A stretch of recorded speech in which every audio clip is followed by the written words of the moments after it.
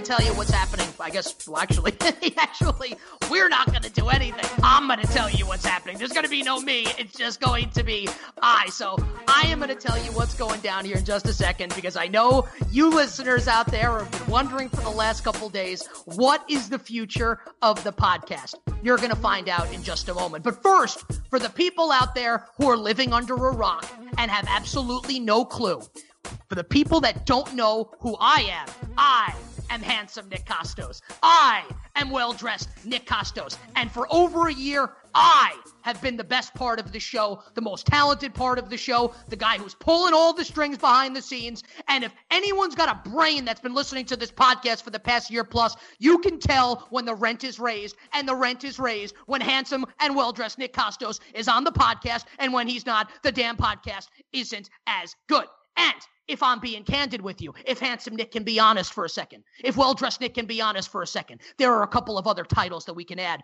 to the ledger. So he's going to do that now, because he's not just handsome. He's not just well-dressed. He's also best-looking Nick Kostos. He is also makes the most money, Nick Kostos. He drives the fastest car, Nick Kostos. He is the man that men want to be and women want to be with.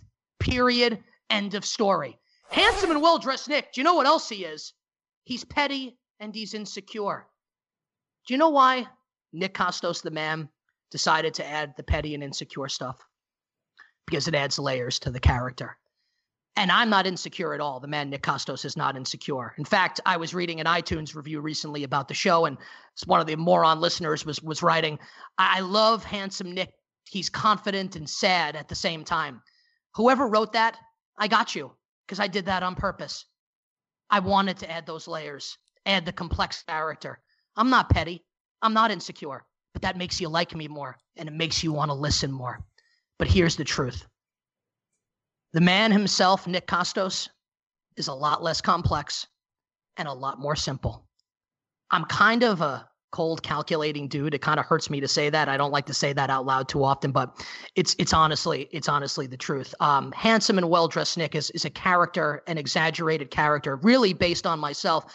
And it's not that I'm egotistical. It's that I just know that I'm the best. And that's just the fact of the matter. And this is all going to be explained in the moments to come. And in addition to being cold and not insecure and completely at peace with who I am and the talent that I have and what I bring to the table, I don't let anyone pull any BS on me. And when that happens, and when a person decides to do that, I will wait and I will be patient to exact revenge. So, if you'll allow me, of course you will, because it's my podcast now, I'm going to speak for a little bit as Nick Kostos. Not as handsome Nick, not as well-dressed Nick, but as the man himself, Nick Kostos. So you all know that I have a million responsibilities on CBS Sports HQ, where I'm on more than anybody. Geez, you turn on the damn network and it's basically an infomercial for my smiling face, because they get it. Now, as we have talked about on the show a couple months ago, I'm in negotiations for my new deal, and looks like it's going to get done. And again, this is where handsome and well-dressed Nick comes into play. The money that pays for my expensive clothes, pays for my expensive car, because I'm the best and I deserve the best things. And CBS agrees because they're smart. So my boss actually said to me, we really like you on In This Corner. And I said, well, here's the problem. I can't watch wrestling because I'm doing all this other stuff. And honestly, as I've gotten a little older, wrestling become the second or third love for me. I'm just a much bigger sports fan. And they said, we really want you to do the podcast. So I said, look, I'll consider doing the podcast, but you're going to have to pony up to do it. And they went back and they hemmed and hawed a little bit. And then they decided to kind of make it happen. And they came, we want you to be the face of the podcast. We like Brian Campbell, and Brian's talented. And I don't disagree with that. I think Brian is talented. He's just not as talented as me. And they said, we want you to be the front man. Do you want to still work with Brian Campbell? So you remember when I said that I will wait to exact revenge? The last time I was on this podcast, I was asked by Brian and Adam to come on, and I came on, and Brian decided to, because I disagreed with him in some ridiculous argument about SummerSlam, he really kind of made it a little personal, said that I wasn't talented, of course, rooted in jealousy because he knows he'll never be as good as me in any regard, Forget about talent. He's not as good looking as me. He doesn't make as much money as me. I wear much nicer clothes than he does. And he could never, ever dream of being as good as me for one day in his entire life. So I said, yeah, I'll front this podcast, but I want Brian Campbell off of it. I don't want to work with the guy anymore. I had no problem working with him if he hadn't pulled that amateur act. And just because I don't really care anymore because it's my show now, we all used to get along pretty well. At least me and Brian did. I never really liked Adam, and I feel like a lot of you probably feel the same way. Me and Brian used to get along, but it was really obvious as time went on that he was really jealous of my ability, and that's why I didn't come on as much, because he knew that I stole the spotlight from him. So I'm in essence saying that he's the man whose name is on the marquee, but you all know whose name is on the marquee, and it's me. It's Nick Kostos, period, end of story. So they caved because I'm a star. So this is going to be my podcast now. And I don't really watch wrestling as much as I used to, and I don't really have the time to, but let's be honest, right? I'm good enough at this whole talking thing that I'm going to be able to pull it off. And you're going to love it because why wouldn't you love it, right? Because I am the absolute best, because handsome and well-dressed Nick Kostos is the best mic skills in the business. And that man that decided to pull the BS on handsome and well-dressed Nick Kostos, Brian Campbell. Let me tell you a little something about Brian Campbell. This is a man who could not live with himself because he knew that he was not the most talented person on his own podcast. And Brian Campbell, buddy, this is the first time that I'm saying this out loud because my boss has told me not to say it to you off the air, but I'm going to do it now because I've got the security to do it. You wanted to tell handsome Nick Kostos that he's Marty Jannetty and he's not Shawn Michaels. Well, guess what, buddy? You know who you are? Unemployed. You're the guy that just got fired. You're Enzo Amore. You're Big Cass. And I'm a star.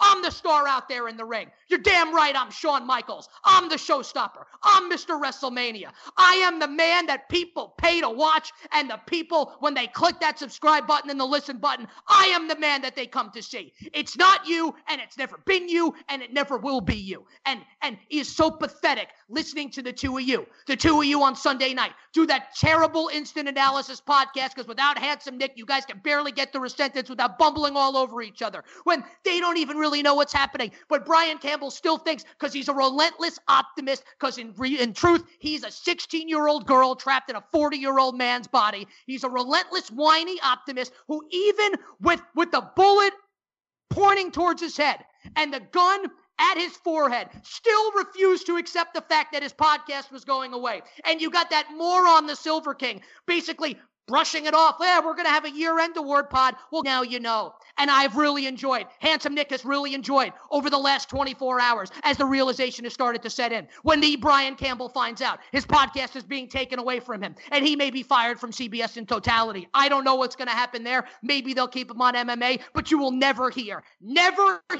over handsome and well-dressed Nick Kostos' dead body, over my Canali suit, over my Xenia ties, over all of it. You will never hear Brian Campbell on this podcast ever again talking professional wrestling, period, end of story, because he is the one that's petty and he is the one that's insecure, and he tried to take it away from me, and he still couldn't accept reality because he never accepts reality, and that's why he's lost the podcast.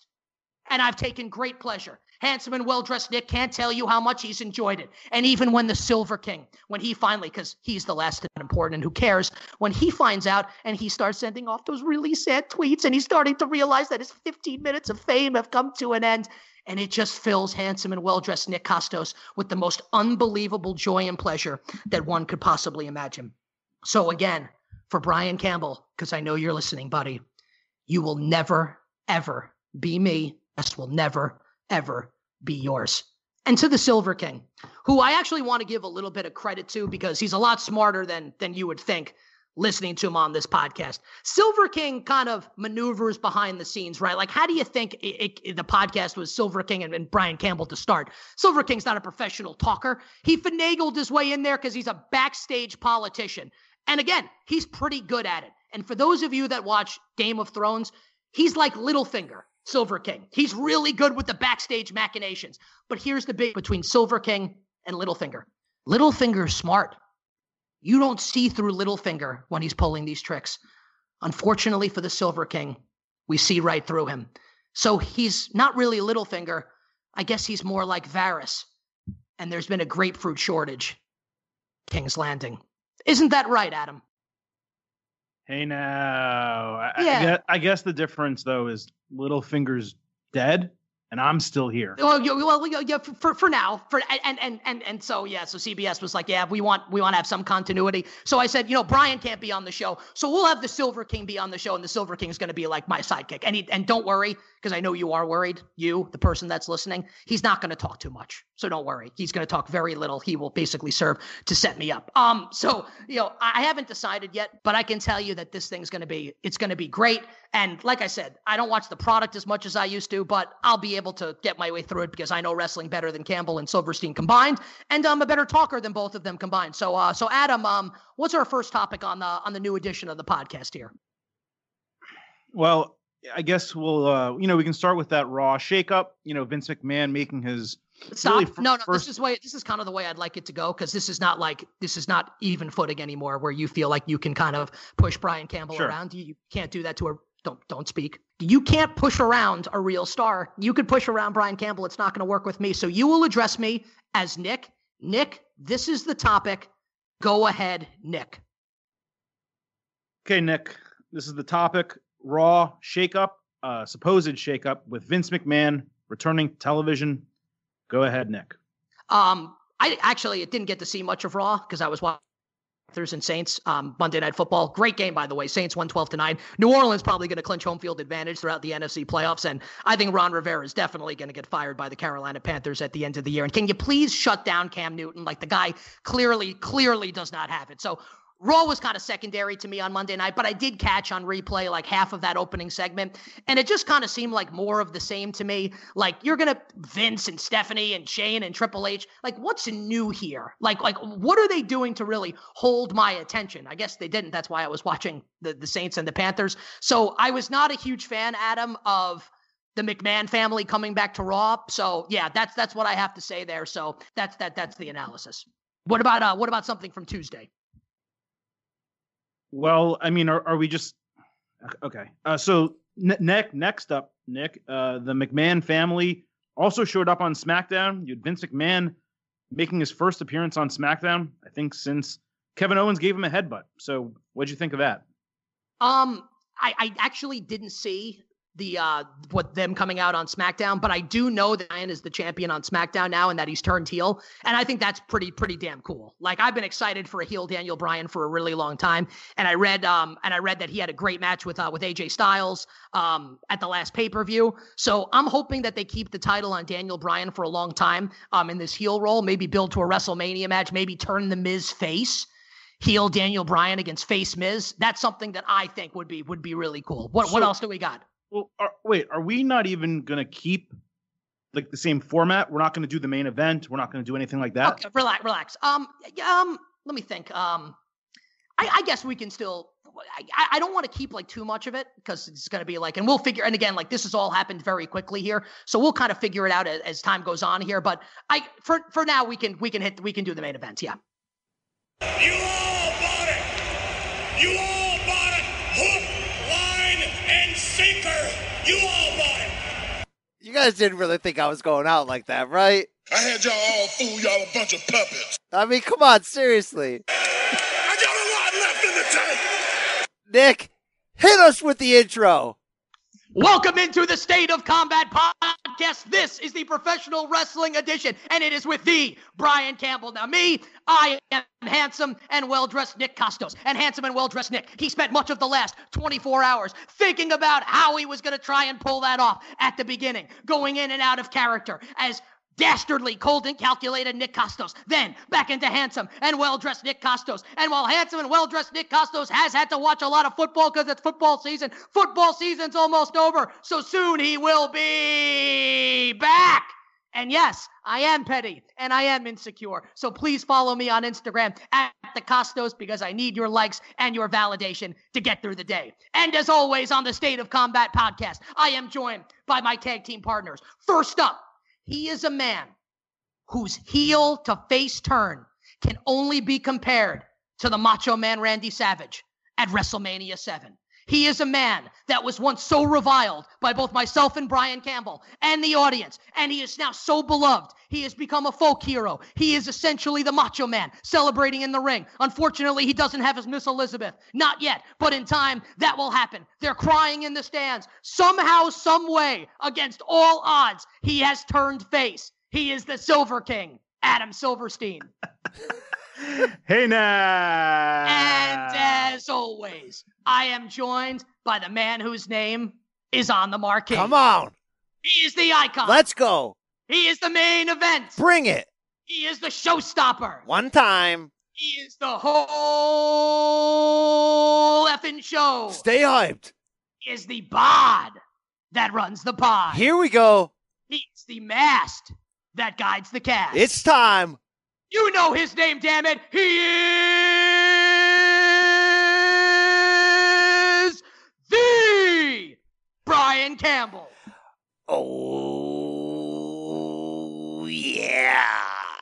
BC, tell him what's on the State of Combat podcast. Nick, thank you very much for returning. And listeners, I know you're probably thinking, what the hell is going on here? Was this just some big joke?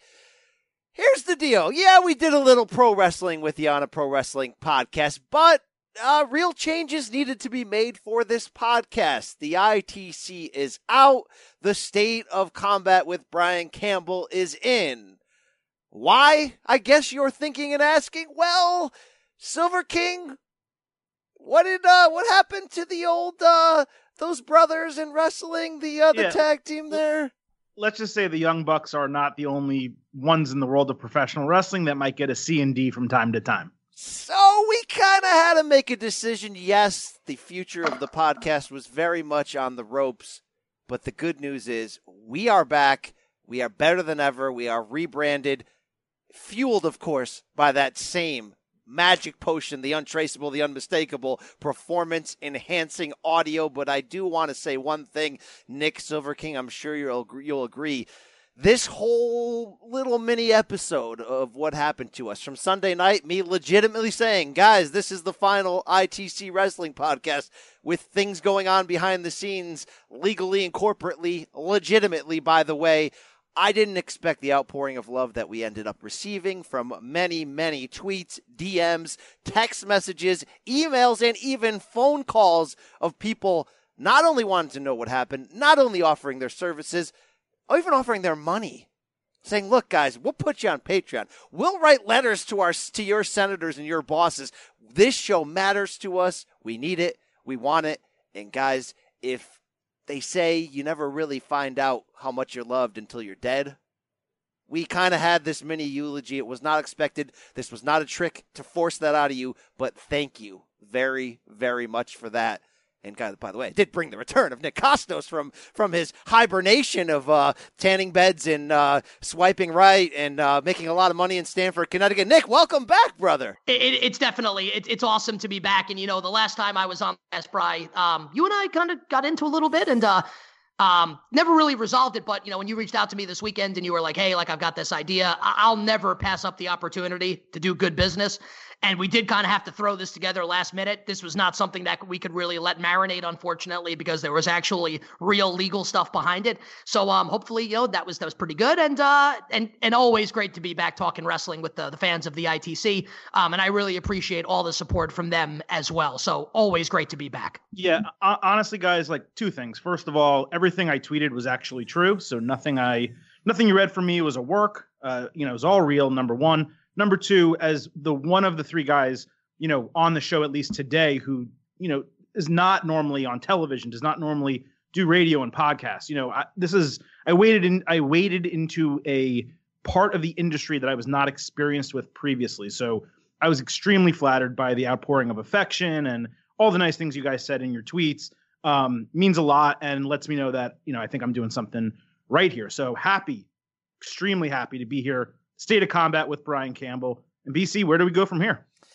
We keep giving what we're given, and that's the performance-enhancing audio. That's this over-the-top show that we love to do. Really, not much is going to change, but the name Well, maybe we'll be doing some more instant analysis podcasts if we can keep reaching that threshold. I mean, you want to if they keep giving us pay-per-views like TLC, I think we can. I mean, if the people want to get to 500 reviews on this show, we can do a Wrestle Kingdom instant analysis. We can do a, Royal Rumble instant analysis. Hey, it's up to the fine folks. But again, guys, we tried to take a bad situation and make it good. We hope you enjoyed it. We are back better than ever. And Nick, I think it's only right that you give a real life update to the fans. We know you've been in and out of the wrestling product. We know you've moved your life to Stamford, Connecticut, home of WWE, also the new CBS Sports HQ branch and East Coast residents or Northeast Coast residents, whatever you want to say there. How's the swiping, Nick? How's the new condo? I mean, what's happening here, bro? I have no complaints. I get paid a good amount of money to do a job that I really love, and I think the product is great. CBS Sports HQ. If you'll allow shameless plug, you can watch me on Sportsline, which is our fantasy gambling show. So if you bet on games, you play fantasy, this is the show that you have to watch. Absolutely free. Tons of experts and me as the host, and I know what I'm talking about too. Weekdays, 6 p.m. Eastern on CBS Sports HQ. Saturdays leading into whatever the big games are, whether it be college football bowl games, NFL playoffs, college basketball on CBS, and then Sundays for the regular season NFL at noon, giving you all picks for games, and then throughout the postseason as well. I'm loving my life right now. Loved my time in Florida, but I'm home now with family and friends. Like you said, unfortunately, and I think people kind of know, like I love wrestling. I can't watch it that much because I'm working at nights really and Monday Night Football and all this. So this happens to me every year where I have to check out a little bit, not because I want to, but because the job kind of necessitates it. Once football's over, like the regular season's over, I'm locked in from Royal Rumble season basically through the end of SummerSlam. So looking forward to more appearances on the podcast. Yes. And yeah, I appreciate everything, and I have nothing but good things to say about the network. Love the network, and hope people check it out, and hope you like it. Again, on all your connected devices, CBS Sports HQ, just sports without the nonsense. Really good stuff. You can find him on Instagram and Twitter, and slide into those DMs, ladies. Oh man! Have there been any sliding on the in the Northeast? I know it's cold out. Baby, it's cold outside. Like in the past half hour? Yeah. Wow. Maybe you set up a new consummation station in the new apartment. See, I thought you were up at the wall up there in Stamford with all that snow and ice. No, thank God, no. By the way, did you like the Game of Thrones line, Silver King's Landing, because he's got no balls? I thought that was decent. Anyway, no complaints from yours truly. All right, we want to get if you got a couple minutes, I'm sure the fans would love to hear your couple big picture opinions on things that have been going on. Nick, have you been following this Becky Lynch as Steve Austin 2.0 or Conor McGregor 2.0 or maybe Becky Lynch 2.0, what she's done with her character, what she's done with her career, arguably the biggest story in wrestling in 2018? I've loved it, and I have been keeping up with it. And I had it on second screen while I was watching the Rams and Eagles on Sunday night. So I did watch the pay-per-view or most of it.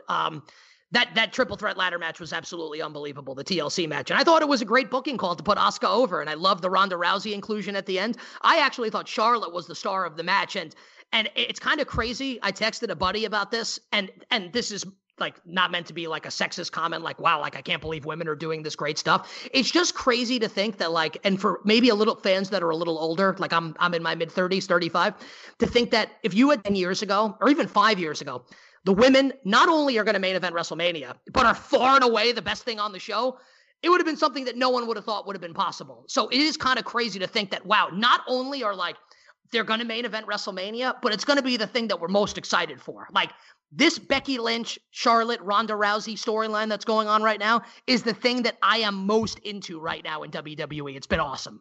I think you just nailed it. I mean, Adam and I mean, by the way, this year-end award show is going to be a thing that's going to happen. And Adam and I were starting to compile the categories, the nominees. And Adam, when you look at our nominees for Match of the Year, there's not only an insane amount of women's matches, they might all win. I mean, this has been ridiculous.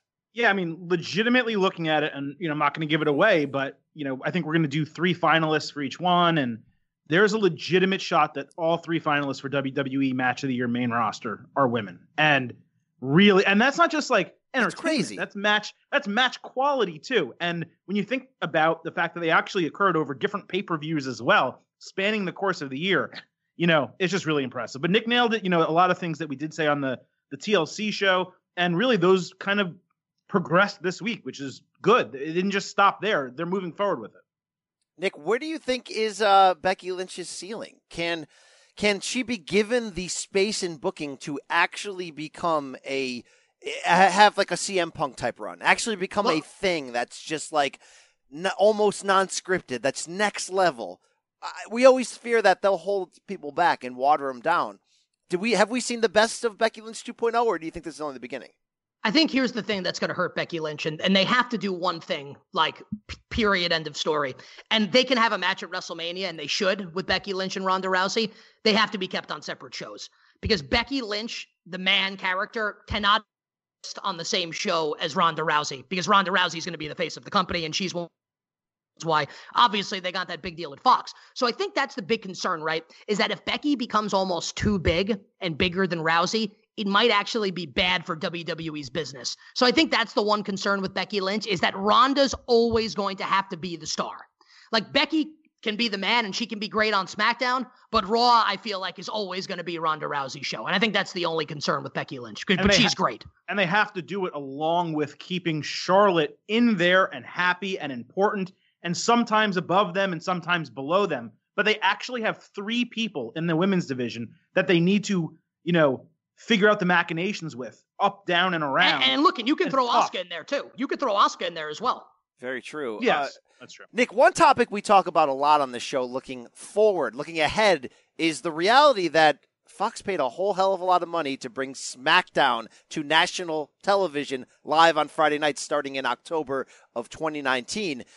The dreamer in me, the optimist, wants to believe that what this will create is we're not only entering the third boom period in our wrestling lifetime because of what's going on in the Indies, the Revolution, ad nauseum. But how about an in-house one, Nick? The idea that 2 competitors within the same company, NBC, which owns Raw, NBC Universal, USA Network, and Fox, which is going to own SmackDown. Do you foresee a future in which WWE is going to be the best it has been in many years, not just because of the competition from the Revolution, but the idea that, look, if they're going to be on national television, they got to bring it? Well, I actually am kind of, I gave that half-hearted answer before. That was kind of done on purpose. I am kind of enthused by, I didn't think the segment was great, and I did watch it. The opening segment wasn't anything like it was mind-blowing, but the message was good, I think. And I kind of want to have a jury out type deal here and see what they have cooked up over the next couple months. I don't know if we can answer that question until we see how things develop, because it does feel like, at least, maybe it's just in the storyline, but it does kind of feel like they know the product has really sucked and it's their fault. So I'm willing to give it a couple months now that they've kind of acknowledged it on the air, to kind of see where it goes. And I am actually, Brian, in your camp, kind of a dreamer at this point and a little cautiously optimistic. All right. And when you said dreamer, you weren't talking about Tommy. Were you talking about this guy? If you lose, I get to shave your head. Oh! No. We're making wrestling podcasts great again. Yeah, wow. One other thing, I'll give you one other thing, because I do have to do an NFL podcast coming up here. I am excited for Wrestle Kingdom, but doesn't it feel like there's no hype around the event this year? Like last year, we were all pumped for Okada and Naito, and of course Omega and Jericho. The Omega Tanahashi match is going to be 1 million stars. It's going to be great. There's no hype around it. Nothing. No one's talking about Wrestle Kingdom. I agree with you. When Adam and I broke down last week when the card was finalized, it's an embarrassment of riches. The card is so damn good. But you're right. If they failed one thing Revolution-wise, even with the advancements NJPW has made to try to get a bigger foothold in the U.S., they're still not grabbing U.S.-based wrestling fans to be aware of what's happening. You have to go out of your way to find it. It's not hitting you in the face on Twitter, Facebook, or whatever at this point. Don't forget, last year was all built around Jericho. So they got all those new subscribers, all that new interest for Jericho. Now Jericho's been there. Every time he shows up, he's basically doing the same thing. That doesn't mean it's bad. It's really good and entertaining. It's very good, yeah. But we've seen him do the same, dress up as someone else, attack someone with the clown face paint. We've seen him do it 5 times now. He's going into a match that we're yeah, it's great, but it's not him against Kenny Omega. And this card, like you said, BC, it is stacked. It might be NJPW's best individual card ever, and no one is talking about it. That goes to show everything you said is true. Nick, what do you think in closing here, because we got to let you go, about that March card or April card the night before WrestleMania 35 at the damn Garden, MSG, when Ring of Honor and NJPW joined forces for, this giant card. And WWE has moved NXT TakeOver from Saturday to Friday so it doesn't have to compete against it. That's taking a knee right there, right? That's like, hey, there's 45 seconds to go in the half. We could throw the bomb, or we could just take a knee and make sure we don't throw a pick. I got to tell you, I haven't really thought about it to that extent.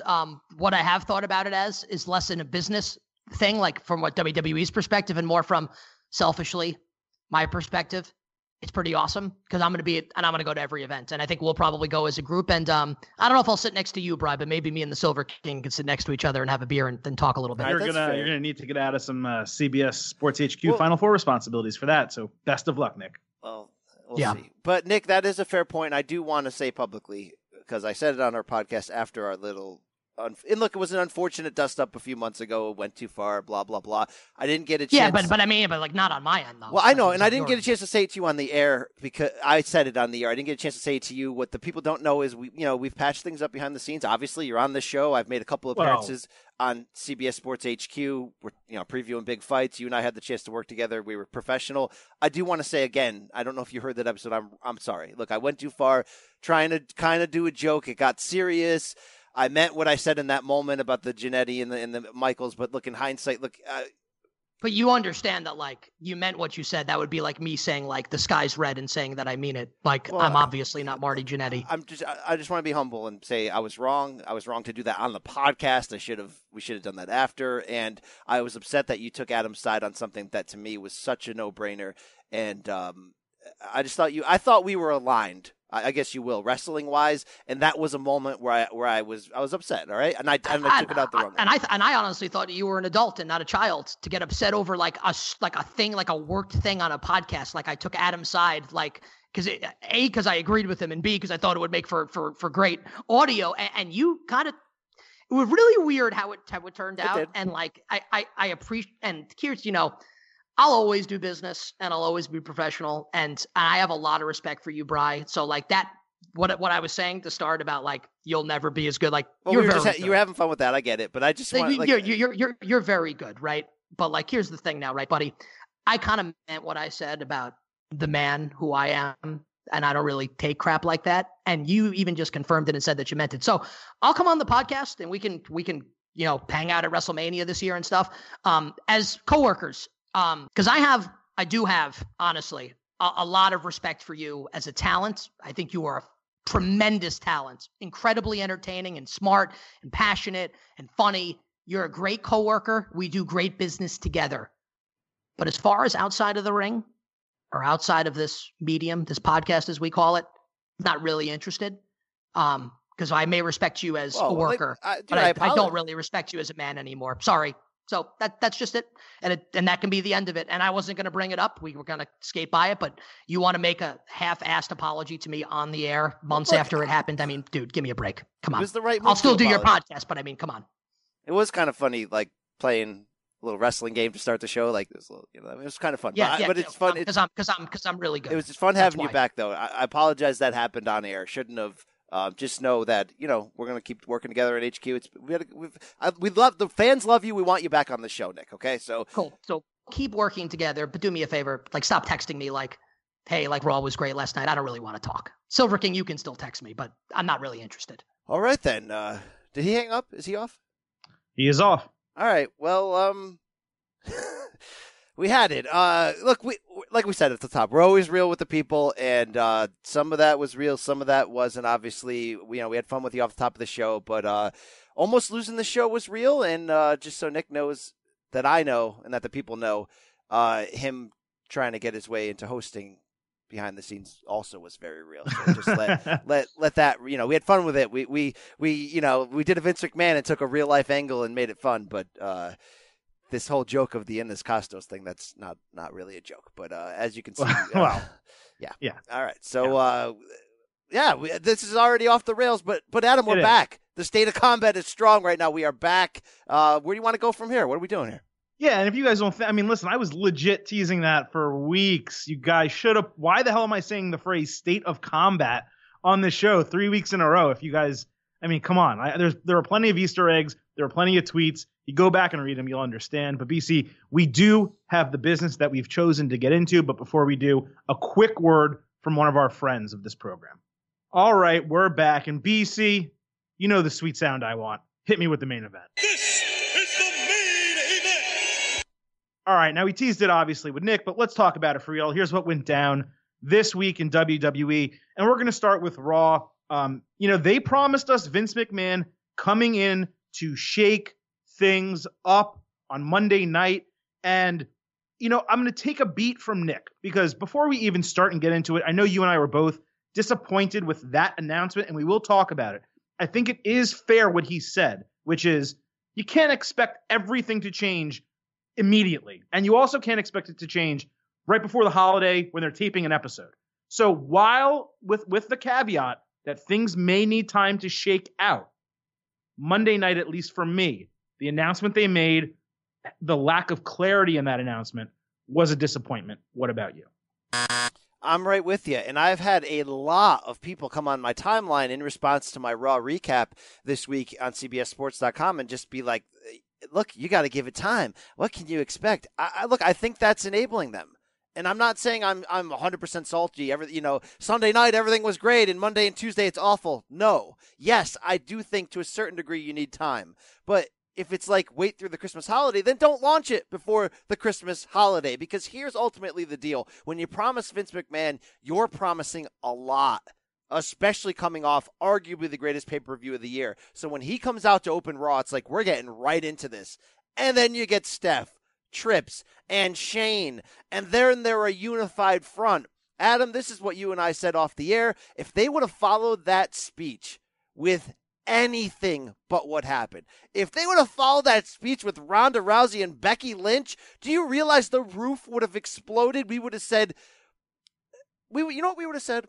We would have said that a new era is starting, because that's what the tease was. The tease was that Sunday was so great that Raw certainly needs changes because it hasn't been great. So Vince is going to come back and shake it up. And what is the theme of that opening segment? Exactly that. We're going to shake it, flip it upside down. Hey, fans, you are the authority. All that cheesy stuff, right?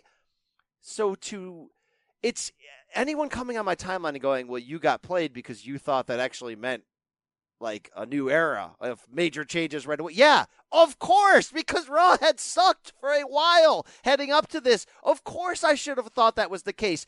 Adam, we thought maybe we'd see the end of the brand split. We thought we'd see a lot of things. What we got was the worst pay-per-view match from the night before, completely recycled. And guys, that's unacceptable. I don't care that the rest of the Raw episode wasn't that bad. Maybe a C+, B-, like pretty serviceable. A couple segments from Rousey to Ambrose that I liked. Liked the final hour. Liked a lot of it. But to come out making those type of promises and to then do the same exact thing from Sunday night with Baron Corbin, who already got his ass kicked by 6 guys and got their finishers the night before. And you're pandering to the live crowd by doing that again. And even though Tuesday's episode of SmackDown was fine, I've got a fear right now. It was fine? It was fine. It was great. Tuesday night of episode of SmackDown was, that match was great. We'll get to it. We'll get to it. But here's my problem potentially with this. And tell me if I'm getting a little too nervous. Tell me if I'm not hearing Jimmy like I should. What has been the problem with WWE since SummerSlam, right? SmackDown, no problem at all. It's had a different feel and vibe. Raw and the pay-per-views for the most part, not counting Evolution, have had, and not counting Survivor Series, have had a problem. They've under-delivered. And it's because of Vince's booking style. It's because of Vince's sort of stubbornness. We hear every week there's a really bad Raw that once again breaks the lowest ratings record. We hear on Meltzer's rag that Vince rewrote it at the last minute. So Vince is the problem. Steph not being on TV regularly, Trips not being on TV regularly is the problem. If their solution is to come back and be themselves and say, okay, we're getting rid of Angle, we're getting rid of Corbin, we're getting rid of Paige, it's going to be us now. And they are themselves. That's great. But you know who they are when I say themselves? Heels. Interesting characters. Instead, they came back as pandering baby faces who, yes, they blame themselves to a degree, but in storyline, they blamed Corbin when, hey, kayfabe only for a second, Steph. You appointed Corbin. You gave him the power and then you disappeared. It's your fault. So you don't just get to kick his ass for half the show and then we're like, oh, wow, Raw's back. So my fear, Adam, by seeing Vince on Tuesday night in that segment with The Miz, not act like Vince, but act like any other GM ever, right? The dialogue he delivered I disagree. was like power to the people. It was like any other GM ever. If Vince is on the screen, I need Vince. So I'm a little nervous that Vince said this. Wow, Raw's got really bad ratings. Wow, we have a problem. What are we going to do to change it? All right, we'll put ourselves on TV, and now I'm going to go over on Tuesday nights and mess with that show a little bit. No, Vince, Tuesday night does not need touching by you or Shane or anybody. Get off the damn screen. I'm a little nervous in that regard. Monday's opening segment was a failure. What's your thoughts? First of all, you just said so many things I did. Like, I don't even know where to start. Like, I'll start with this. You are dead wrong about the Miz Vince McMahon segment. That was classic Vince McMahon. It was fantastic. It was hysterical. That was great. And it was awesome to see Vince just randomly show up on a SmackDown. So I'm taking that out of the equation here. What you nailed was Monday night. You are 1,000% correct. What they're trying to do is turn a shoot into a work. Okay, it usually goes the other way. All right, they're trying to make us believe that all the issues laid on the hands of Corbin and not Paige, because they praised Paige on Tuesday, but it's all Corbin's fault and all this bad booking. Yeah, they took some responsibility, like you said, but they're also going to be the ones to fix it. And you nailed the biggest issue, which was that the very first thing they did was repetition. And the biggest issue with Raw has been repetition. They could have done, like you said, anything else with that segment. What they should have done is said, you know what?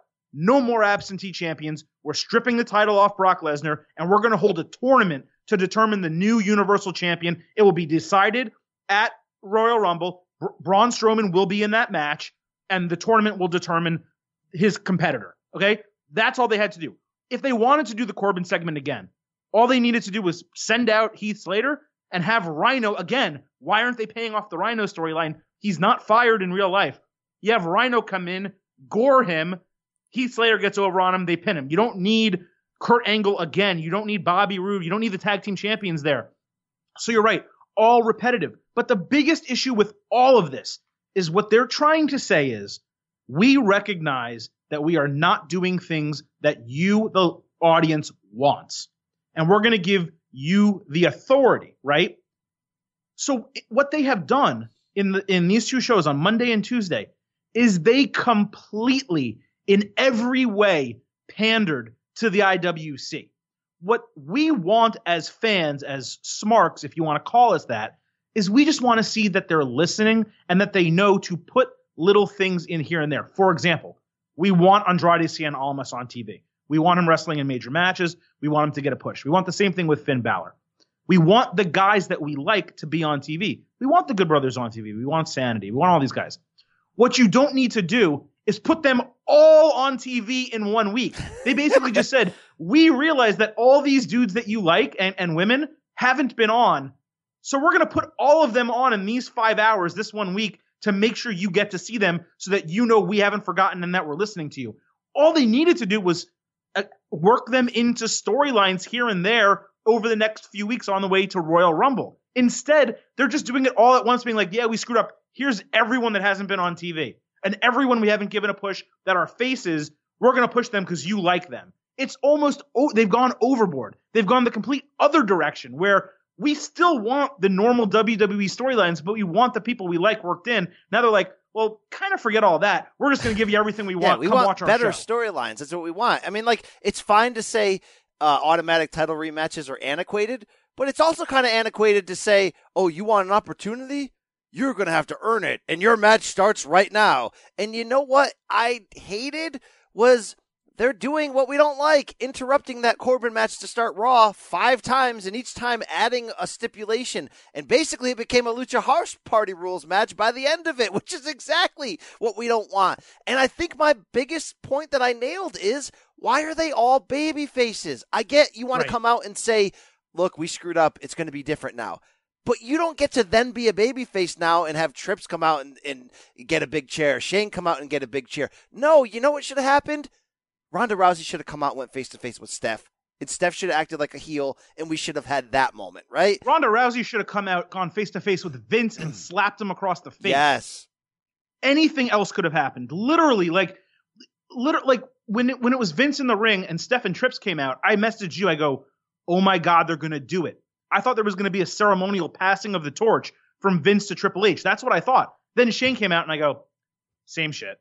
Like, you just knew as soon as Shane came out, this is gonna go off the rails. But BC, like, that's the key. They could have done anything else after that announcement, it wasn't just that the Corbin thing was bad. The announcement wasn't clear. It was all just, yeah, we're going to do things better. We're going to listen to you. And we don't necessarily know exactly what that's going to be, but you're going to see new people and you're going to see new characters, and just trust us, it'll be good. We see new Rather people. than tell us that, do something to show us that. I don't know. I guess my point is, like, am I happy that Daniel Bryan's WWE champion and he's a heel? Yes. Am I happy that Saddam Ali got called up? Saddam Ali. I'm in boxing in my head. Mustafa Ali is a boxer. He fought on Saturday. Mustafa Ali got called up. Yes. Like, I'm happy for these little things, but my change isn't, okay, my biggest problem as a fan is not which wrestlers you're using. It's Correct. how you're using them. So please, WWE, if you change that, we are going to have a hot fire run to WrestleMania. And look, I know the WrestleMania run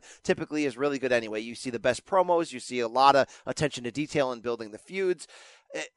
It's just, if you're going to put those 4 people out there, the 4 kings, the 4 people of royalty, the family, the McMahon family, I'm sorry, as much as you may have enjoyed the Miz Vince moment on Tuesday night, it's watering down Vince in my eyes. Vince needs to be who so he is, freaking dude. wrong. He's a heel. He needs to be a heel figure. He's not somebody that you're going to reason with to try to get a match. I don't want a dressing room that says... First of all, Vince hasn't been a heel in years. Yeah, he has.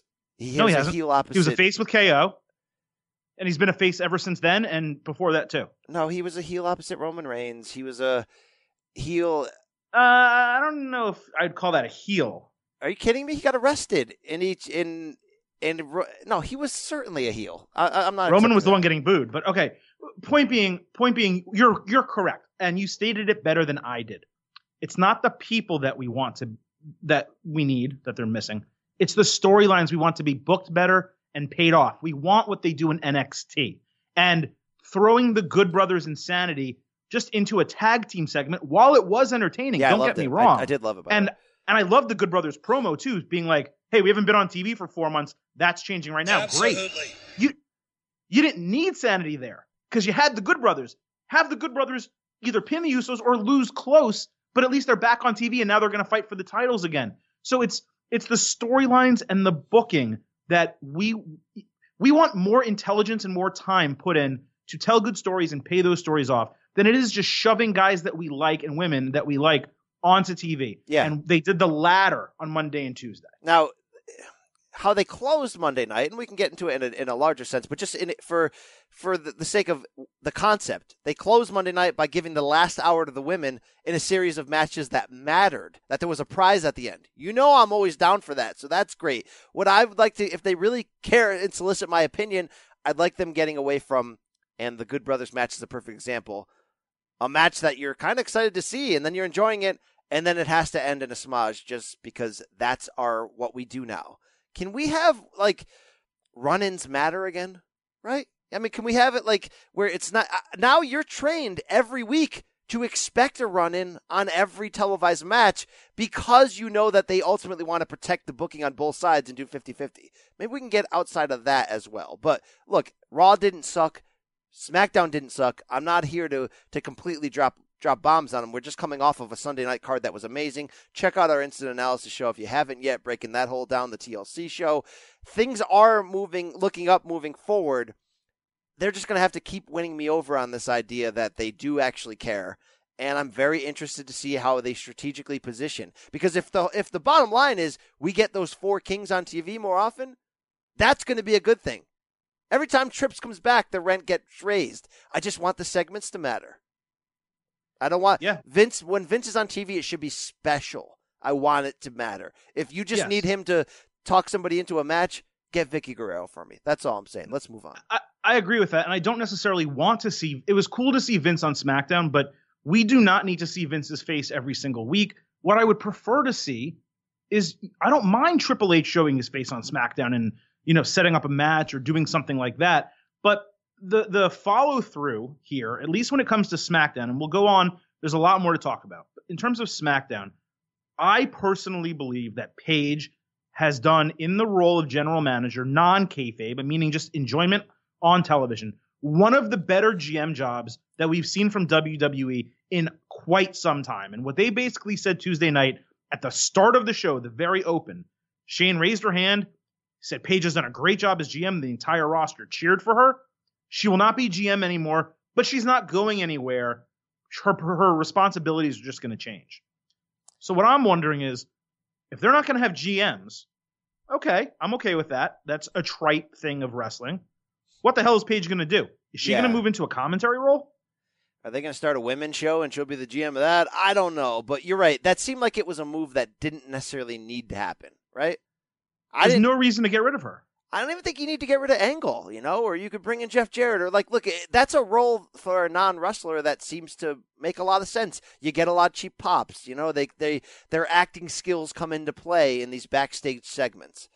It's going to be interesting to see what this means. Are we going to see the four McMahons, the Helmsley McMahons? That sounds so outdated to say Helmsley McMahon, because it is, but it just sounds so like 3 decades ago. Wasn't it the McMahon-Helmsley era? Yes. Yeah.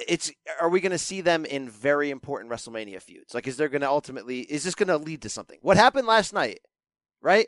Here's the thing. They're so stubborn. I don't just trust that they sat down and said, look, the ratings suck. The fans are not happy. Let's fix this. I think it's more like, let's use this, right? So I'm exactly correct. I'm trying to figure out what angle this is, and it'll be fun getting there, of course, because say what we will, the four McMahons, they got it, man. They still got it. They're great, right? They're acting. Everything about them is amazing. Their presence. So let's do something with it. And you can give credit to all of them, but the truth is, it's Vince. And Vince on TV, he wasn't great on Raw. He was great on SmackDown. And not just in the backstage segment with Miz, which I cannot believe you didn't like, but out there with Charlotte and Becky and Naomi and Asuka, he was funny there too. Vince, there's just no one in the history of wrestling that ever has been like him, and no one that ever will be like him. That's how special and important he is. But it was just great. The key, though, is we don't need to see all of them every week. I think you include them when it's important. But what you said is correct, BC. They're basically humoring us, is what it feels like. It doesn't feel like they're actually listening, because if they were actually listening, you would do what I suggested and strip Brock of the title, do a tournament like that. You would bring Pyro back. You would have had Pyro to open the show. I love Silver King. If they were actually listening, they would take all my ideas and use them. Well, not all of my ideas, man. Fans want Pyro. They want camera angles like we have in NXT, and camera production, I should say, like we have in NXT and every other wrestling show on the planet, and not with Kevin Dunn jerking seizure-inducing motions where every time someone throws a punch, the camera zooms in and out like you're going to fall on the floor and convulse. Is that a Kerwin thing or a Kevin Dunn thing? It's a Kevin Dunn thing. So if they were actually listening, those are things they would have done. They would have opened Raw with Pyro, and fans would have been like, holy crap, they are listening. Yeah, you're right. But they're hearing, you know what? They're not listening, BC. They're hearing us. And that's the difference. All right. I can hear Jimmy. I can hear Jimmy. I got a question for you. What? What do you got, Vince? Is Paul Bearer telling the truth when he says that your mother was a whore? See, that's the Vince I need. Okay, just to close that. That's the Vince I need. Thank you. Thank you very much. There's a lot more to discuss, and a lot of it has to do with this quote-unquote announcement and things that went down on Monday and Tuesday, but we'll talk about the additions that are coming in from NXT, and I'll read them off, and then we'll discuss them. So Heavy Machinery coming in as a tag team. Dozer, that's awesome. Yes. Nikki Cross coming in. Lacey Evans. Lars Sullivan, which we already knew about. And EC3. So out of this group, I have two questions. One, who is the standout for you? And two, what do you think of the group as a whole? The group surprised me. I wouldn't have guessed these were the ones that would have gotten chosen. I certainly see the comedic potential in Heavy Machinery. I love me Simona Stosevic, love it. I believe Vince could take a guy like Otis and make him into a Santino, you know what I mean? And do something that matters, comedically. I'm surprised that they're called up right now. Same thing with Lacey Evans, who certainly has a main roster body, and I don't necessarily mean, but I do kind of mean but certainly is just muscular, has a character that looks the part, has the confidence and swagger. Same thing with EC3. I thought both of them would have gone through the system a little more, had times with the title in NXT. Interesting that they got called up. I think Lars Sullivan can have an impact right away, and then he'll be a watered-down giant. But look, on a whole, I'm really surprised by this, Adam, that they chose these specific individuals. I would have thought if it was going to happen, it would be Undisputed Era as a unit. It would be Alistair or Velveteen. There's a lot of guesses we could have put out there. Ricochet's so great, he could go to the main roster tomorrow and be in a major feud. These were people that are now going to be brought in as bodies, you would think.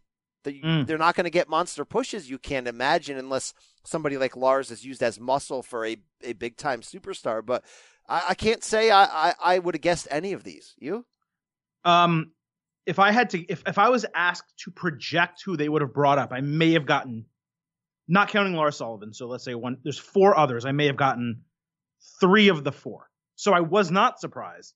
And more importantly, I think they nailed it. Because while we do want Undisputed Era up there, yes, they're the tag team champions. While we do want Ricochet up there, yes, he's the North American champion. While we do want Gargano up on the main roster, he still has business with Ciampa. And while we do want Black up there, well, he has a hold on. takeover. Don't speak for all of us. You name some NXT people there that I don't necessarily want in the main roster because they're so perfect. I'll say change we to I. Okay, it doesn't matter. My point. I'm speaking metaphorical we, the royal we.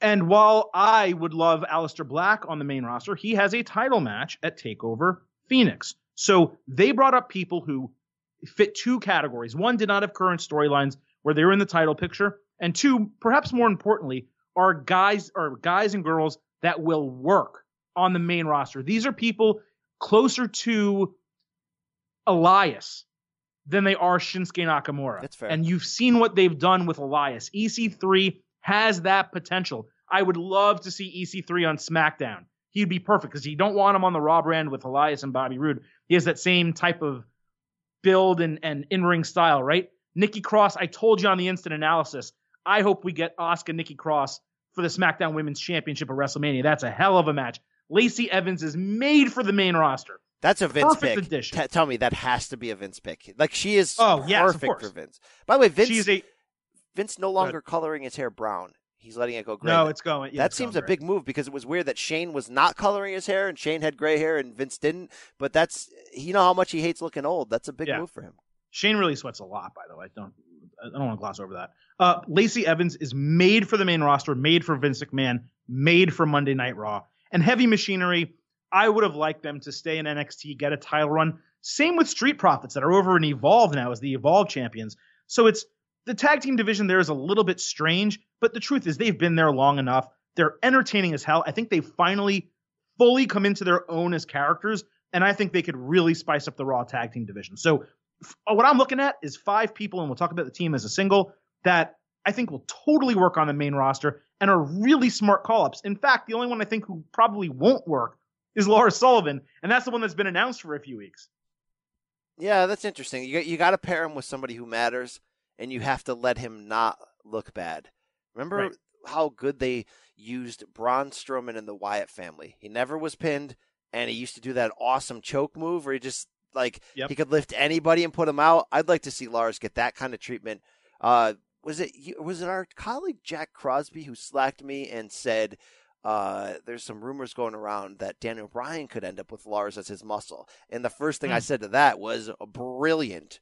Personally, I'm down with that. Yeah, it's interesting if Lars doesn't have to talk. The key is you don't want Lars to talk. No. So however they succeed in doing that is fine with me. But there is more to talk about. They announced also on Raw, in addition to the new faces, which are the NXT, there's a bunch of returning faces. And for Raw, they haven't been on TV for a while. On SmackDown, we did see them. We'll talk about SmackDown in a minute. But they announced the forthcoming returns of Sami Zayn and Kevin Owens. And I got to be honest, when I saw those vignettes, I was like, oh, yeah, Sami Zayn exists. And then, oh, yeah, Kevin Owens exists. Wow. That was the range of emotions for me. I'm excited to see Kevin Owens back. Business picks up when he's on TV. He's great on the mic. He can carry storylines. He can work in the mid-card and the main event. But Sami Zayn, for me, he's great in the ring. I don't know that I need him. Wow. What about you?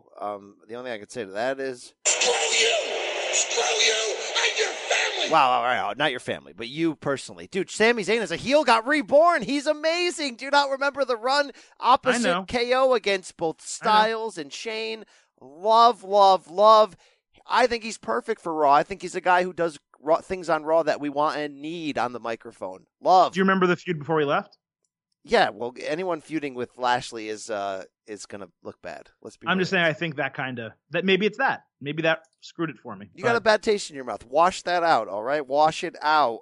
I am sick of boogers and bathroom humor and semen. So am I. Let's keep it moving. Now, to that same end on SmackDown, they didn't announce these people as returning. They just had them all return at once. Andrade Cien Almas in the main event. Let's save that briefly. The Good Brothers and Sanity. What did you think of that Good Brothers Sanity tag team segment? I didn't need a smash finish, but I loved everything about it. It was so good to see the Good Brothers, not just because I absolutely love them, and you should, and I'm sure you do, and anybody listening to the show has to realize how damn great they are and can be if they got the right push. Absolutely. You're damn right. They looked great. They worked great. Man, it's almost like if you tell me you can grab 2 people off the roster and send them to Japan tomorrow. I'm sending those 2 because I feel like they've never been properly used right. I mean, it's been a long-ass time. Really, it has. 4 months since they were on TV. It just makes no sense to me. I remember at SummerSlam in Brooklyn, they did like a .com exclusive segment where they were bellhops outside the hotel. And it's like, that's all we're using them for. All right. And by the way, our interview with them from WrestleMania weekend, I think, was the best one we did. Oh, yeah, they're great. They're fantastic. Great to see them back. I loved seeing Sanity back, too. Okay, you know what? I don't like smash finishes in that case. I got excited about that tag team division when I saw that happen. And look, that's been a tag team division that's pretty much dominated by the Bar, New Day, and the Usos, right? They're on SmackDown, right? The biggest mistake, I've been saying this for weeks, though, was moving Bar, the best team on Raw, to SmackDown and not giving them anyone back. And then they added Good Brothers to be with AJ Styles, and they added Sanity with the Superstar Shakeup from NXT. It's just, there's too much. There's no reason those 5 teams should all be on one show. When that shakeup happens after WrestleMania, they gotta reorganize the tag team division because that's way too much talent. The Good Brothers should be in, title matches or like the next step in the tag team division every single week. Why can't we have the club? Remember we used to have the club in 2016? Why can't that just be a regular thing? I don't think it waters down AJ. I think it helps him. I think it helps him a lot. Let's keep the club. Please. Thank you. I got a cough. Hold on. All right. Keep the show moving. Let's do it. That's too much milk and Marknesia for BC. All right. We'll talk about the SmackDown main event because that's really the remaining piece. You know what? I'm going to hold that because I have one more thing for you before we talk about the SmackDown main event because I do want to spend time and get into that. Your boy, and it is your boy, Tyler Breeze got an Intercontinental Championship match on Raw. And that, by the way, is 1 week after a taped North American Championship match on NXT where he was a surprise challenger for Ricochet. You are getting an overdose of Prince Pretty, BC. Dude, what did you think about those 2 matches? Massive from that. Loved it. I think that you need to, I don't know if we have the time or the energy to necessarily put you on trial here, but Silver King, you need to take back something that you've said many times, that somehow Breeze was the Jannetty of the damn fashion guys. What was their tag team called? Breezango? Fashion Police, but I never called them that. You've called them that many times, and there's people there's people that listen to our show that can find the hedge there and find I that. haven't. You called him that.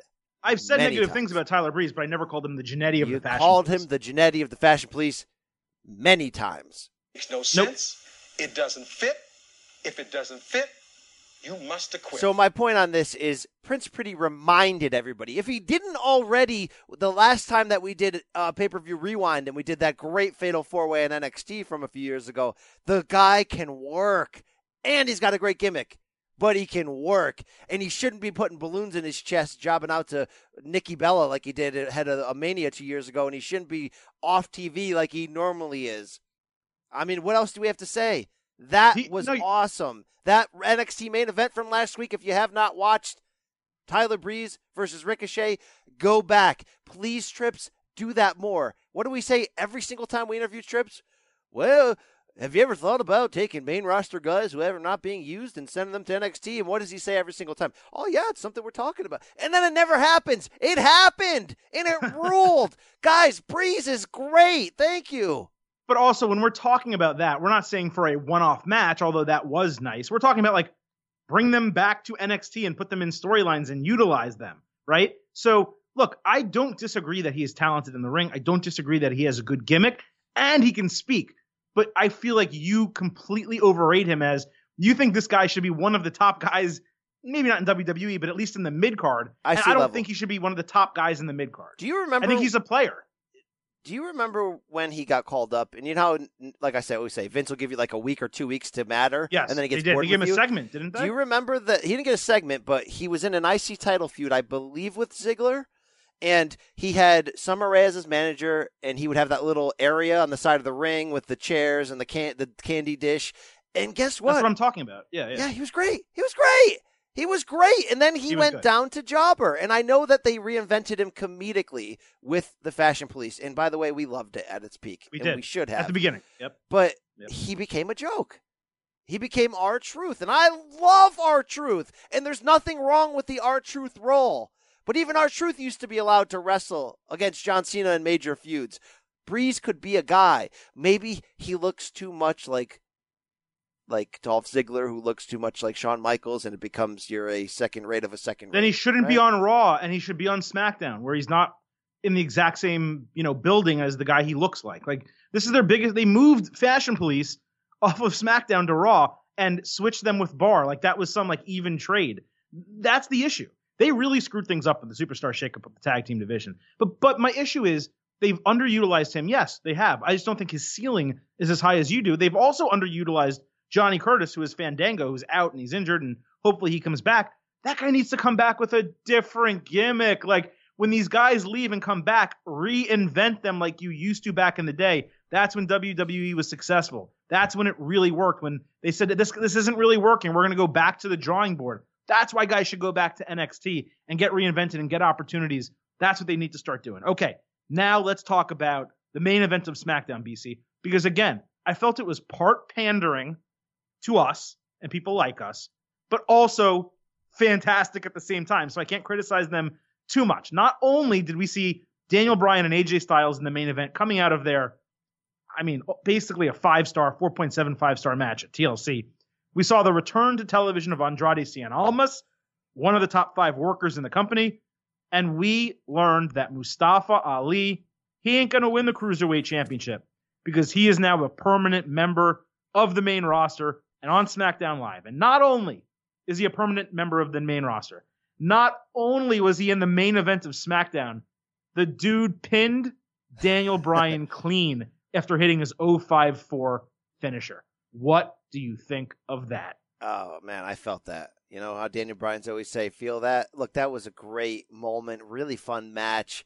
I love that they're taking him seriously. Like, who would have ever bet money that Mustafa, don't call me Saddam Ali, would get, and I mean Saddam Ali the boxer, not anything else, would get called up as who he is and would become not as part of a tag team, not as a sidekick, not as, hey, check out this cruiserweight guy who does flips, but as a real player and inserted into these type of matches, and he lives the part. And his thing that he stole from DJZ of walking in with that mask with the lights rules. And they actually had him go shirtless this time, which he didn't do in 205 Live. I cannot believe it. I also cannot believe you just said Almas was a top 5 worker in the company. And I almost don't want to bring that up because I love Almas. But top 5, you mean that?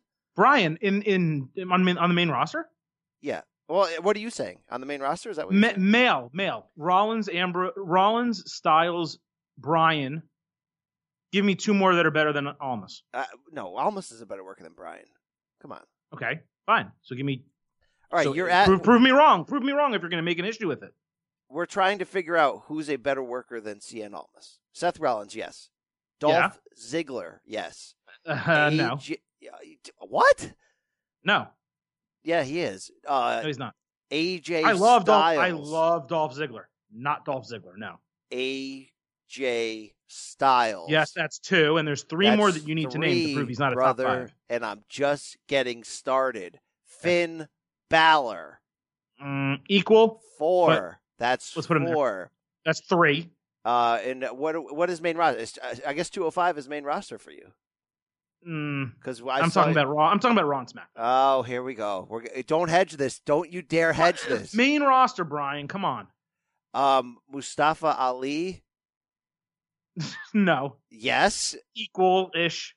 TJP. Not main Buddy roster. Murphy.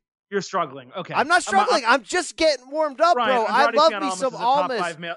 Andrade Cien Almas is a top 5 male worker on the main roster. Big E. No, I'm serious, dude. Big E can work, dude. He's better than Almas. Yes. You're high. All right. One other thing to talk about from these main shows, not even talk about, but Revival became number 1 contenders on Raw to the SmackDown tag team titles. For me, that was just, again, a pandering to, why aren't you pushing the Revival? So they pushed the Revival. You agree? Yeah, they've kind of ruined the Revival. I feel like every time I see the Revival, I think of them unnecessarily taking everyone's finisher at Raw 25 in a segment that was so lack of creative, and it was just really, really bad. There were so many other people that could have taken those finishers. It didn't make sense that it was necessarily them. It was weird. You know? Chad Gable, the development that didn't fit into this changes storyline that we're really talking about here in the main event. But the only other thing that happened that was a development was they ended Raw with that women's gauntlet match. It was like 45 minutes. And I think out of the 5 or so matches that were part of it, I don't know what that number counts up to. Maybe it was 6. There were only really 2 that stood out to me. One of them being the end. Sasha Banks against Natalya. With Natalya winning and becoming the number 1 contender to face Ronda Rousey next week in a taped Christmas edition of SmackDown. I have not watched it. I'm going to go ahead and assume Rousey retains the title. When is it taped? When is it? It was taped Monday, so they were in California. So they taped show 1 from 5 to 8 and show 2 from like 8 to 10. When you mean show 2, you mean regular Raw was show 2? Raw for next week, yes. And what about SmackDown? Is that on Christmas? They did it Tuesday night also. They did the exact same thing. Are you serious? Yeah, next week both shows are taped. All right, can I just pause you for 1 second? Chad Gable's a better worker than Almas.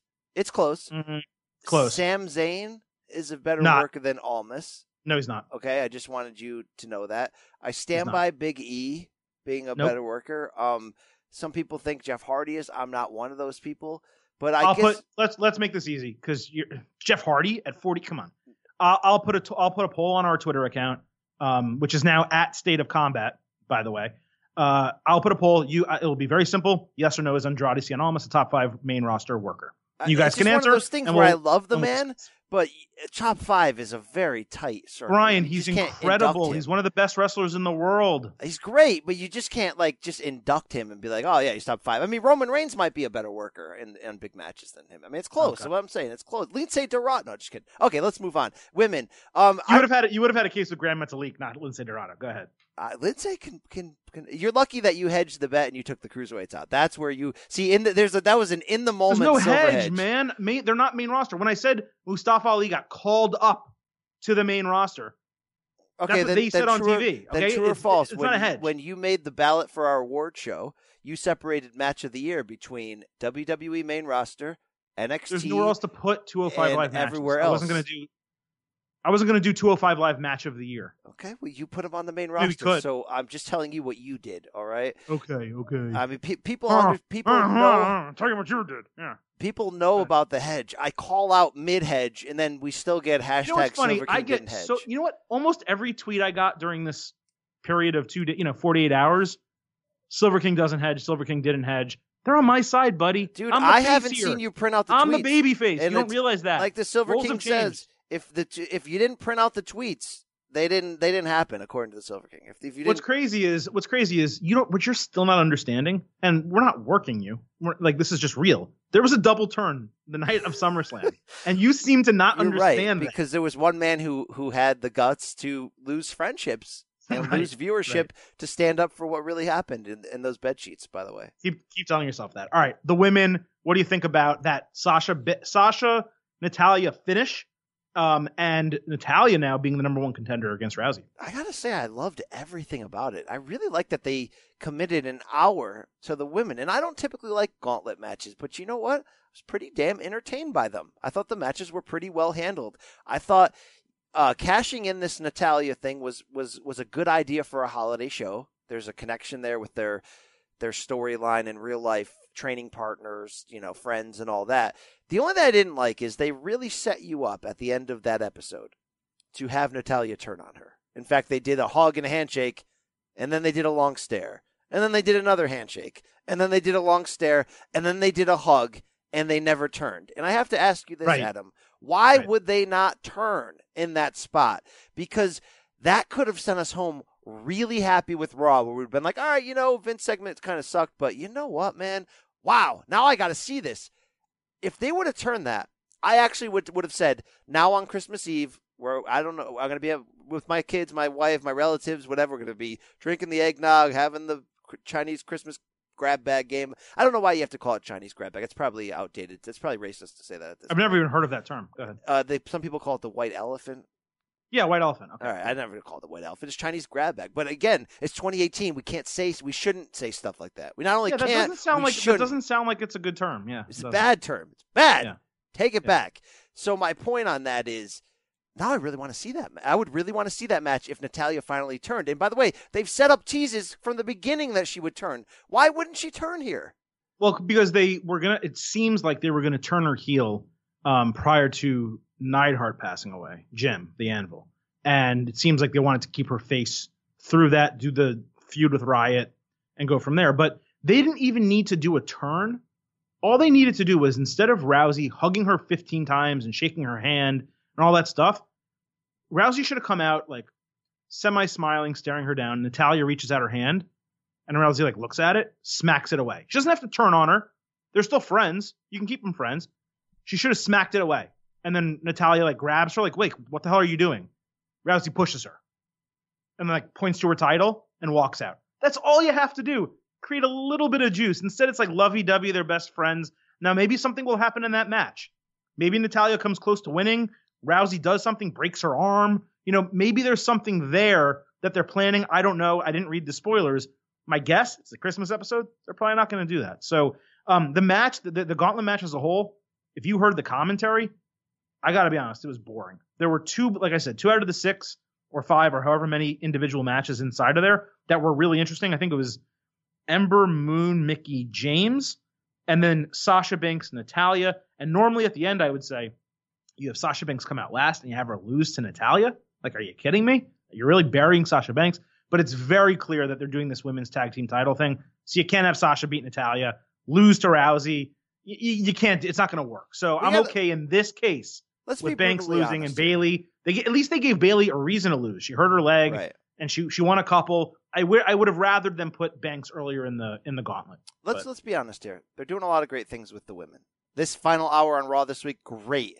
Women are in the match of the year, and by the way, I know we're doing male and female wrestler of the year, but you can certainly make a case that both Becky and Ronda should be considered, if not have a shot at being legitimate wrestler of the year. We can have that conversation. So the point of me saying all that is they're doing a lot right with women, from the Evolution pay-per-view, not counting Saudi Arabia, through all the firsts we saw this year. It may be, so where I'm going with this is this.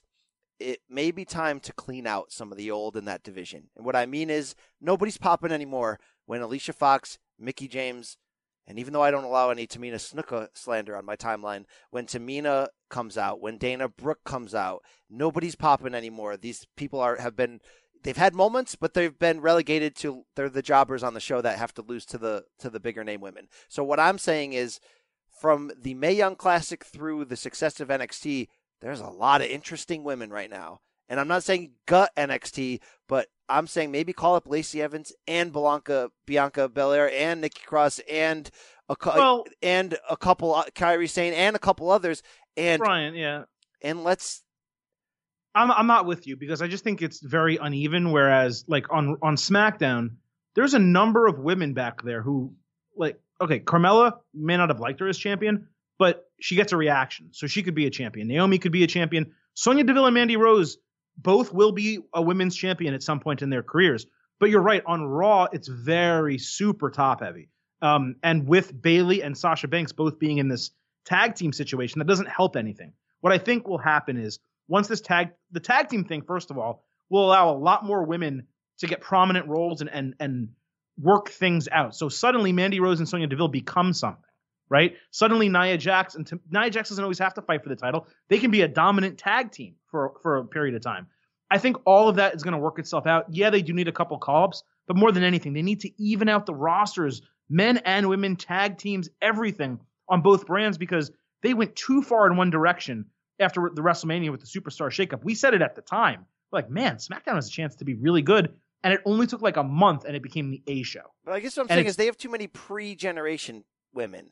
And I'm not saying, okay, if you wrestled before the NXT 4 Horsewomen came to be. You're right, though. But you know what? They're only there to lose, and they're there, and they look like jokes and clowns, and that's the way they're booked. Dana Brooke has been booked into a clown. Alicia Fox has been booked into a clown. So I'm saying bring up some people who can reinvent who they are.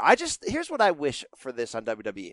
It's okay that you have people on your roster that have to lose, because there's no such thing as a jobber anymore unless they want it. When they they do a match specifically.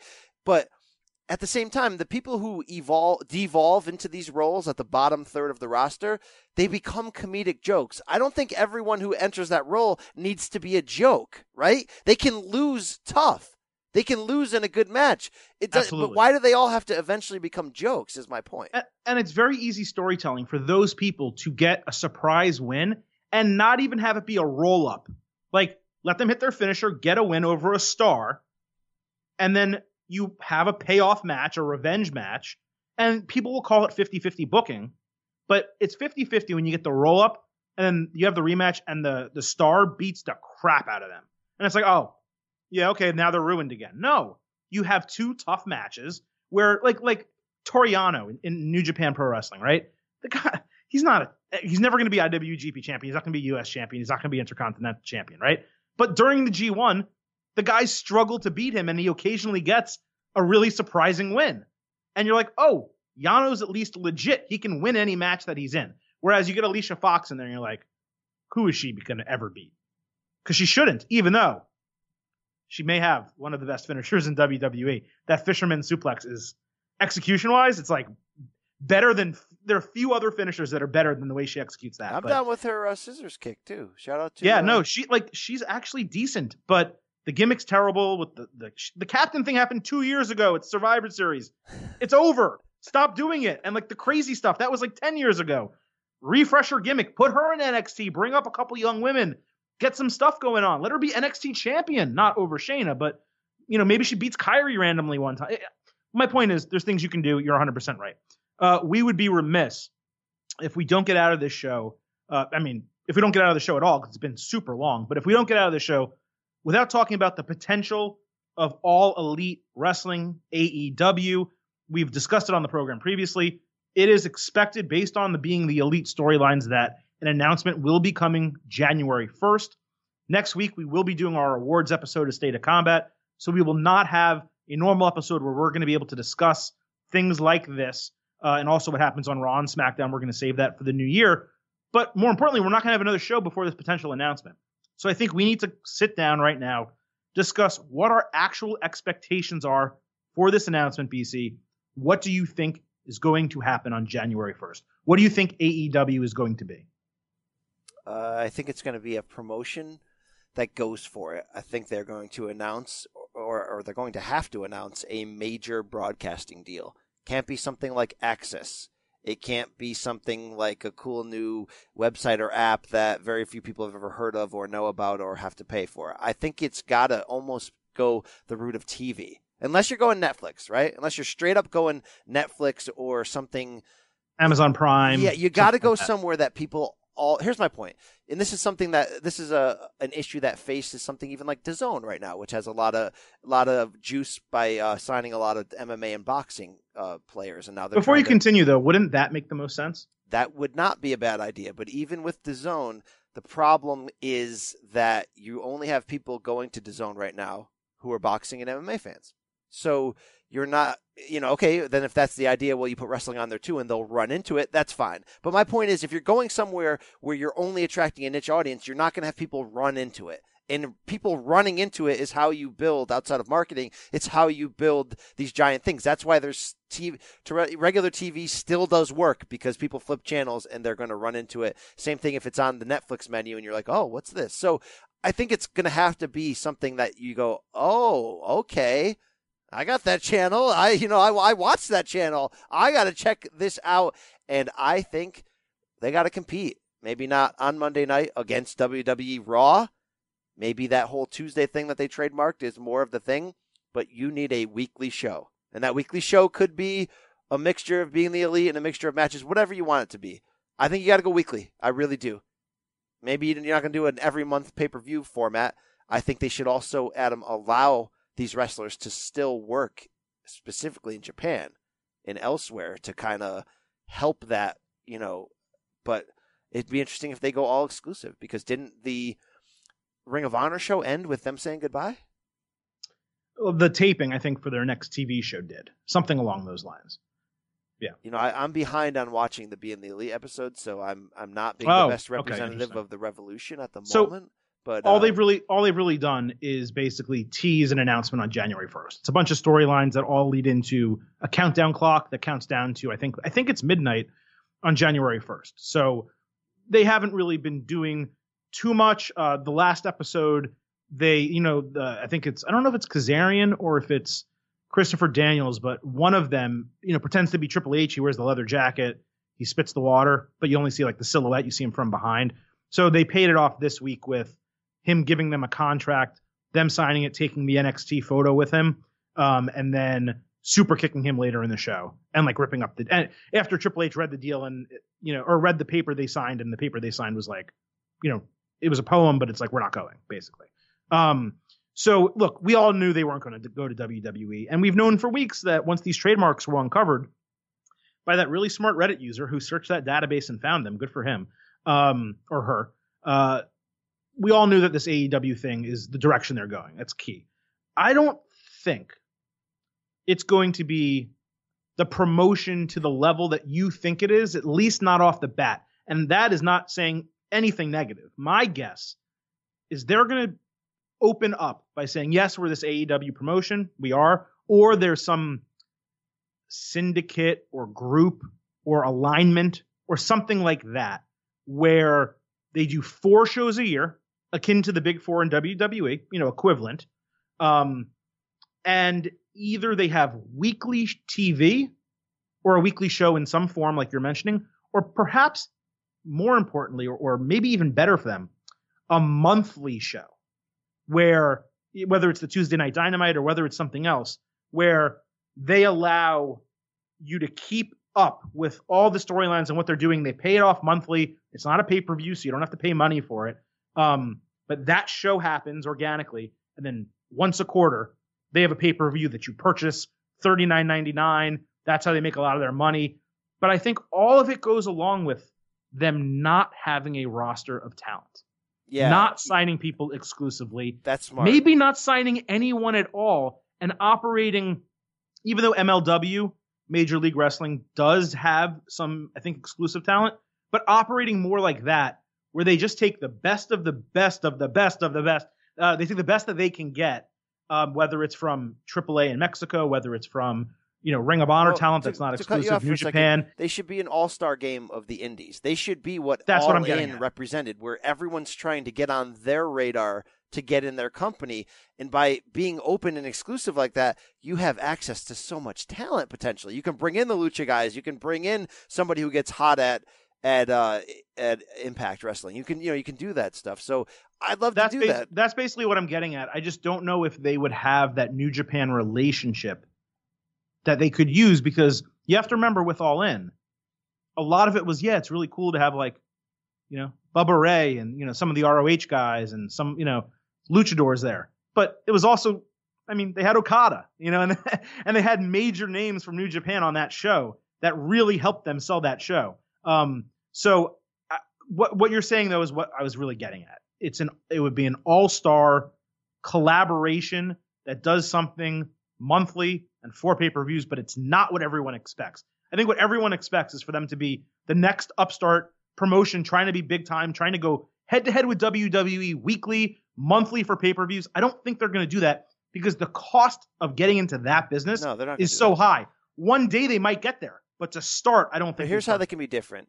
When they do this show, it shouldn't be live. It shouldn't be based in a wrestling arena. What they should possibly do is just figure out a way to if they really can be an all-star league potentially, figure out a way to take matches involving their main guys from other promotions and play them on that show, maybe in some kind of share deal, and then use the majority of that weekly show as something revolutionary. So the Being the Elite show was revolutionary. You know what else was revolutionary? The stuff that Billy Corgan did at Impact with Matt Hardy, taking it outside the grounds of the wrestling ring and doing stuff like that. What if that becomes what that show is? I mean, and by the way, Lucha Underground, which I don't watch, I know they've been doing stuff like that for a while, where it's basically like, it's like it's a real episodic TV drama show that happens to have a wrestling ring in it. It's sort of what Vince tries to say WWE is, but it still isn't, right? But WWE is skit comedy. So instead of skit comedy, you make it like it's an actual running show, but they have matches. Yeah, like I think there's a way that they could be so fresh and cool and new. You're going to have to suppress egos and get everybody to play on the same team, but maybe it's that era. In the 80s, when Vince launched National and all the other promoters tried that, nobody could get along or agree or trust each other. It seems to be a different time now, and if at the very least what this does is create a financial alternative for those on the bottom half of the WWE roster who are not being used the way they want to, offering you less dates, the freedom to work in other promotions, and the ability to be featured in 4 to more pay-per-views that are major per year on the all-in level, then that's going to change the game and add competition. A lot of people are going to have to face this question. I'm all in. Are you all in, Brian? Oh, come on. I'm one of the leaders of hitting the drum. Merry Christmas, Brandy. I'm hitting the drum of this revolution, Brandy. I still question whether that was fully talking about wrestling, but privately, when I'm alone, I can think about that more to myself. So really what I'm saying is, Fergal, people like you, you're going to have to answer Stop my with question. Finn. Okay?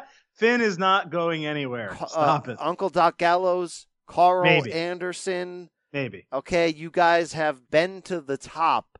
Come back to where you're happy, where you're there with your family, where you're competing.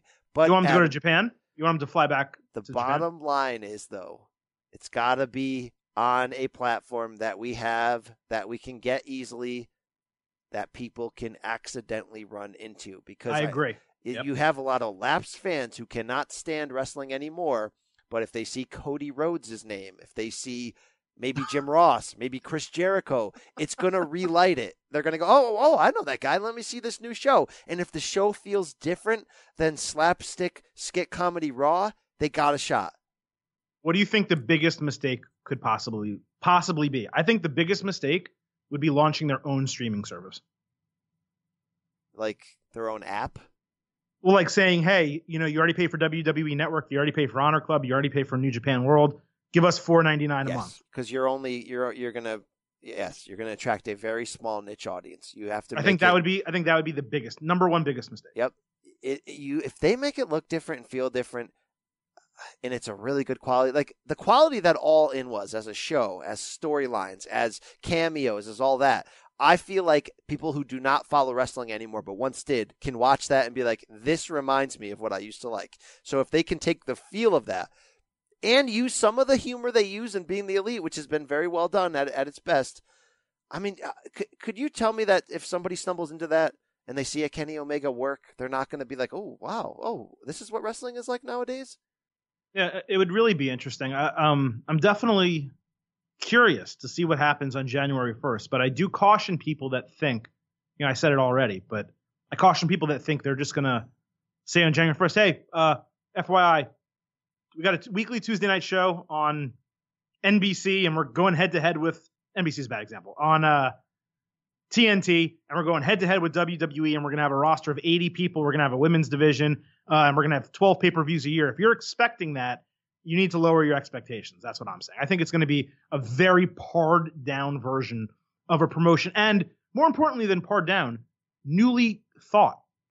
And I think that's what you're getting at. I think that is the key to this succeeding.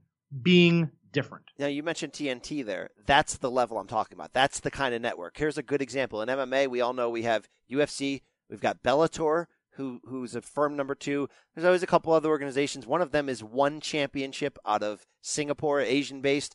They've went out and signed some big-time UFC names that we all know, like Eddie Alvarez, Demetrius Johnson, Sage Northcutt, Miesha Tate to be a face of the company, etc.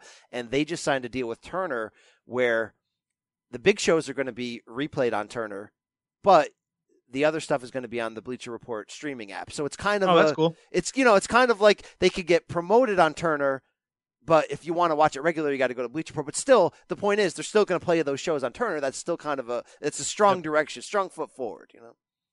Absolutely. So where do we go from here, BC? I guess we go into the State of Combat, and we keep rolling on, and we prepare for an award show looking back at a weird 2018 in wrestling, and that was big in the Revolution that I thought was bad in WWE, but we'll have a lot of time to break that down. And again, we just cannot say enough thank you to our amazing listeners, because we had some fun with you to a degree, but a lot of this was very real, and your responses were very real, and we really, really appreciate that. How much you care about this show. You know that we love doing it for you and doing it well, right? We represent Queens, right? I was raised down in Brooklyn, and we just really want you to know that thank you for caring. I mean, we're just two guys talking wrestling, right? Sometimes we get that handsome Greek fella in when he's not making us angry. He's, Well, it's also interesting too, because some weeks we get a big response when we say something controversial. Other weeks we post a podcast and we get a couple tweets, and I'm always like, is anyone really listening? Like, do people actually care whether we're on or we're not on? And we didn't do this for that reason. But I mean, I said it earlier. It was flattering. Like the amount of tweets from people that I've never seen before. More importantly, I know the diehards are always going to listen and always going to praise us, and that's cool. I appreciate that. But the people I've never heard from before, being like, hey, I listen to you every day. You're the best part of my week. Like that means something. Yeah, cool. The people who are like, I don't even watch the product anymore, but you keep me up on it and you entertain me. Those are the guys that I'm like, wow, okay, we're doing something good. So thank you to everybody. And again, this is not created to pander to getting Barry Horowitz by all you people, but we do appreciate it. We hope you had some fun with the handsome one, Nick. Look, he rubs some of you the wrong way. He rubs us the wrong way, but he's a good-looking, talented guy. He's doing a lot of right swiping in Stanford. So hide your girls, all right? Hide your girls from that guy. Absolutely. Well, look, 5-star, that doesn't, just because this is changing the name of the podcast doesn't mean we need anything different from you guys. 5-star reviews on iTunes and wherever else you get your podcast. It is all about the 5. You follow us at B Campbell CBS, at Silverstein Adam, and at State of Combat on Twitter. And BC, I think it's time. And one more thing. Say goodbye. Happy holidays. Merry Christmas to all of you who celebrate, as you'll probably be celebrating by the time you hear from us again. But Merry Christmas. Happy Hanukkah, Adam, to you and yours. I know you no-sold Hanukkah, but it still matters, all right? It's still a good holiday. How dare you?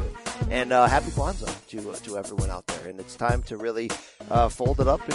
Oh, and by the way, Happy New Year also to everyone, because we're not going to have a show, aside from the awards, which we're going to take this week, until January 1st. BC? Kano, say goodbye. Goodbye. Say goodbye. Goodbye. Okay, now get out of here. That's a little rough, Randy. Yeah, but it is rough. Yeah, wrestling is a rough sport. We out. But we're coming back. But for now, we out.